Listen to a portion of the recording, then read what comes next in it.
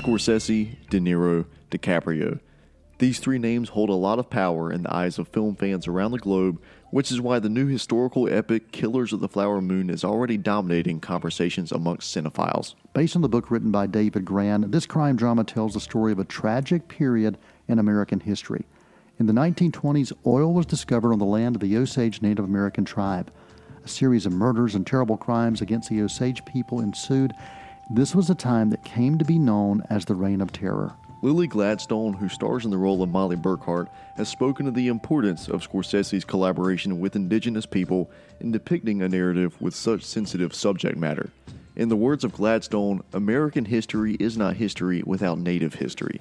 With a screenplay co-written by Eric Roth and Scorsese, Killers of the Flower Moon releases in theaters nationwide on October 20th. For Screen Scene and Thomas Manning, I'm Noel T. Manning II.